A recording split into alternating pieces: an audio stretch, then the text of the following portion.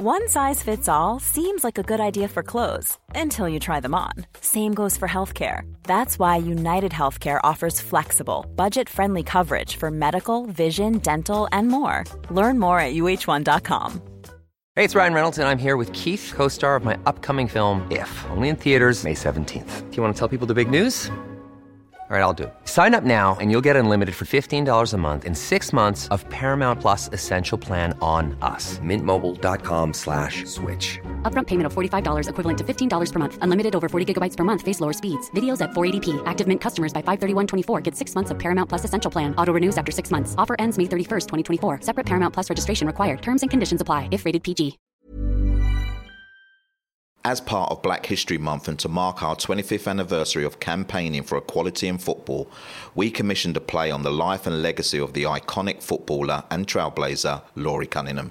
As part of this, we hosted a panel event at the Marcus Garvey Library in Haringey, North London, where Laurie grew up. Now, the quality of the recordings are not great, but as they are such important conversations, we wanted you to hear them.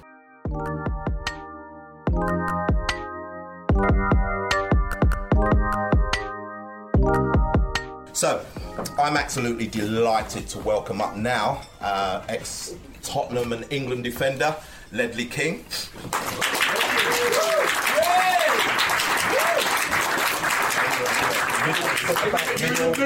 He's got middle, centre-back's always in the middle, yeah. Delighted to have with us Rennie Hector, who defected from Tottenham, but we won't say too much about that. Now with Charlton Women, so Rennie Hector, come and join us. Right side or left side? Right side is centre-back. Right-sided centre-back. And first official public appearance, I'm going to say this is, for Sanjay Bandari, who's the new chair of Kick It Out. So welcome to it. Please treat him nicely. His first official press conference is not... See, look all the cameras coming out already. Yeah? His first official press conference is not until next week. Thank you very much for being with us. There's some unique stories to be told from all three of our panellists now as we look back into the life of Laurie Cunningham and look into the present day. Sanjay, I suppose I'm going to start with you because, again, you watched the play last night. Yep. And I'd like a story or an extract or something that resonated with you in terms of what you watched. Yeah, actually it's a really personal story with Laurie Cunningham, and the play brought a lot of memories for me. So I was born in 1968, which is not very important, except it was a few days before Man United won the European Cup.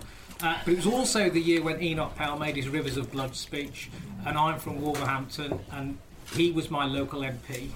And the amount of times that I was a kid at school and being told to go home or that Enoch was right, that was a trope through all of my childhood. So Laurie Cunningham was not just a hero for black footballers and for black people. You know, you remember, this is a time, the early 1970s, when we would run to the TV on a Sunday morning because there was an Asian face on the telly with Nizindagi Najeeb, and that was our weekly magazine.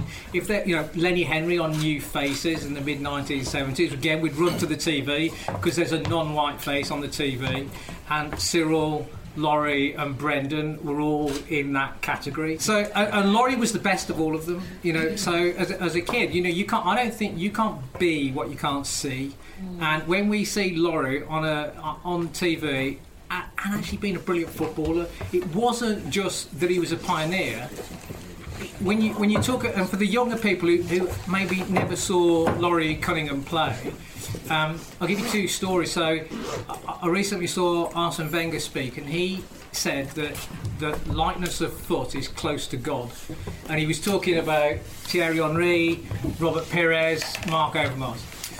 Alex Ferguson said that when he first saw Ryan Giggs play, it was like watching a whippet chase a bag of crisps, an empty crisp packet across a park, because his feet hardly touched the ground. And that was what Laurie Cunningham was. So if you never saw him play as a kid, because you're young and it was before your time, think Thierry Henry, think Ryan Giggs. He was that level of grace and he was that good at football. Ledley, your career is well documented. Still think you retired too early, though. Do you make that? Is it? Knees. Still. Yeah. As a black person growing up, aiming to become a professional footballer yourself, what did the name, so the significance in the name Laurie Cunningham, what did it mean to you? Well, Laurie, Cyril and Brendan were a little bit before my time in terms of players, but you know, I remember the sense of pride that my family had in talking about these guys playing the game. You know, these were the first guys, the pioneers for black people. You know, for my family to sit in front of a TV and be proud and say these guys represent us. So when I started, for me, it took someone that came from my area of East London, where I grew up, for me to say, if he can do it, I can do it. And that's what Laurie would have done for the Ian Wrights, the John Barneses, the guys that come before me, that now have allowed me to come in and have the career I had. But again, because of people like Laurie, you know, my path was a lot easier. I remember sitting there and there was racism around me, sitting there as a 10-year-old. And it got to the point where I used to hope there was no black players playing on the pitch, you know, as a 10-year-old, because I didn't want to be hearing some of the things I was hearing. And I remember Uriah Rennie was the referee. Yeah. There was no black players, and then the referee come out and he was black, and I thought, and it's funny now, but you know, as a 10-year-old, it hurt. Yeah, it hurt. Renee, you have a particular story. Some of us will know. I'm not quite sure most of us will know. So I'm hoping that you're able to share your experience from last season with the audience. Ledley's just said, obviously, that we've still got a way to go, and I think your experience in the women's game will probably highlight that we do still have a very long way to go. It was last season, but it was actually in January of this year. I played for Tottenham at that time, and we was playing against Sheffield United away.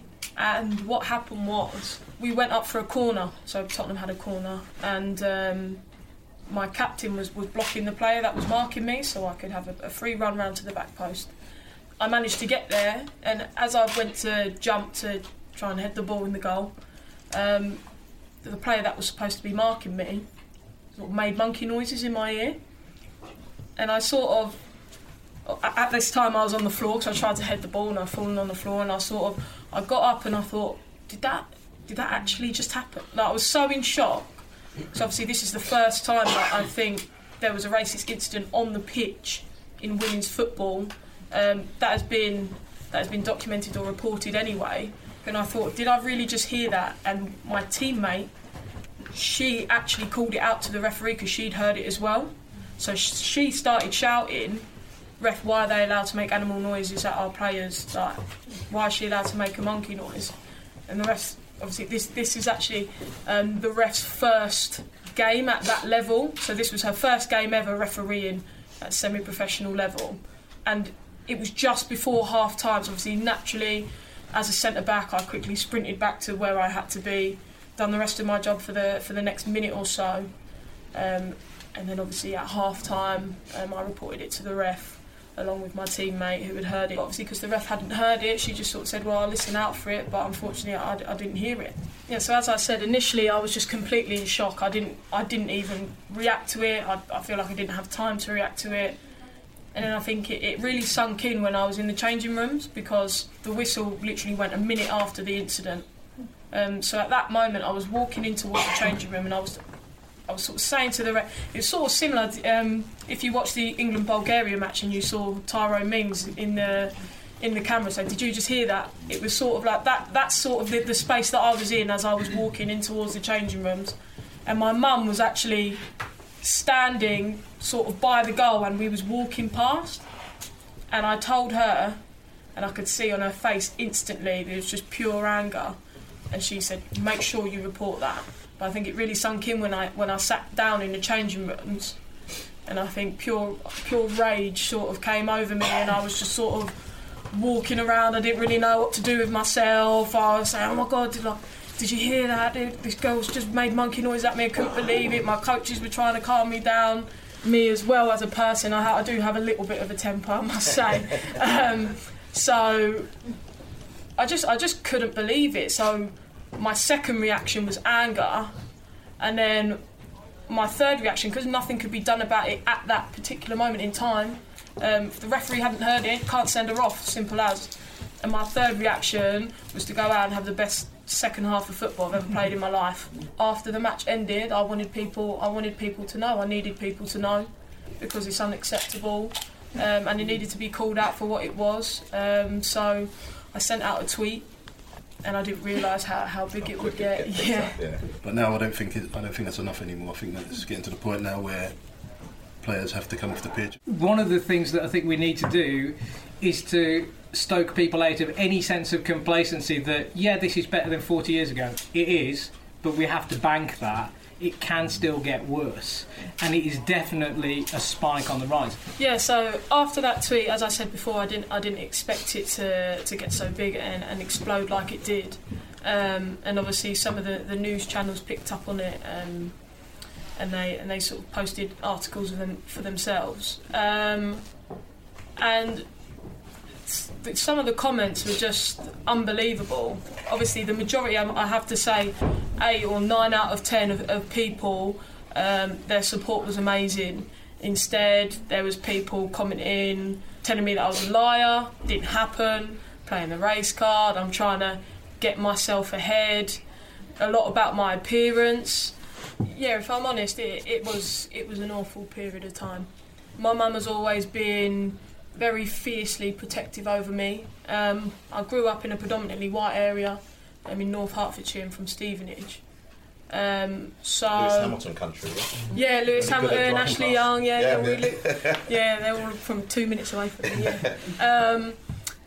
But in my school, I think I was the only mixed race girl in my school. Not in my school, sorry, in my school year. And I had issues at school with the boys. Obviously, as one of the only black females there that also wanted to play football, yeah. That was just a recipe for disaster at school. So I got picked on quite a lot and sort of got called similar names as what I've mentioned before there. And my mum was that mum that would march down to the school, bang the doors down, and want to report it to the police and all this stuff because she wanted to protect me like any mother would. And so it was a tough time because I think it was the one time that she couldn't help me. She felt sort of completely helpless. Obviously, as a mum, I would imagine seeing your baby girl hurt and upset, knowing there's nothing you can do about it, I'm sure is really, really tough to deal with. Especially sort of for the first week or two. I think for the first week, I don't think I left my bedroom. Okay. And we've always sort of been a get up and go kind of people. And she found it difficult. And sometimes I'd walk downstairs, I'd catch her crying and stuff like that. And in all honesty, I think it hurt her just as much, if not more than me, more than what it hurt me. Because as well, my mum brought me up as sort of a single mum. My dad left when I was 5, so it's just sort of been me and her. My sister's much older than me, so she's sort of got her own family and that. But yeah, it was really difficult for the people around me, definitely, because I've always sort of been an outgoing and confident person, and that got completely stripped away from me. And it's only actually taken me until now to go, no, do you know what, something's not right. And I need a bit of help. It's taken me this long to get to that space. So yeah, it was difficult, but hopefully we're on the up from here.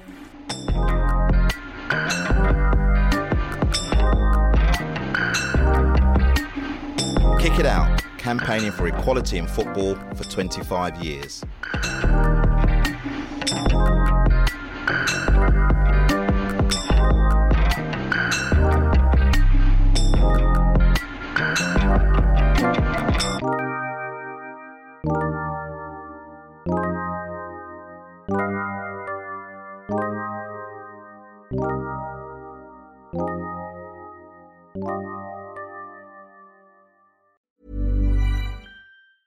Hey, it's Paige DeSorbo from Giggly Squad. High quality fashion without the price tag. Say hello to Quince. I'm snagging high-end essentials like cozy cashmere sweaters, sleek leather jackets, fine jewelry, and so much more. With Quince being 50 to 80% less than similar brands. And they partner with factories that prioritize safe, ethical, and responsible manufacturing. I love that. Luxury quality within reach. Go to quince.com/style to get free shipping and 365-day returns on your next order. Quince.com/style. Hey folks, I'm Mark Maron from the WTF Podcast, and this episode is brought to you by Kleenex Ultra Soft Tissues, your ally to help tackle your allergy symptoms this season. I love the change of seasons, but nobody loves pollen and all those other things floating in the air that make you sneeze during this nice weather. Kleenex Ultra Soft Tissues are hypoallergenic and allergist approved, so fight back against watery eyes and runny noses without worrying about irritating your skin. For this allergy season, grab Kleenex and face allergies head on.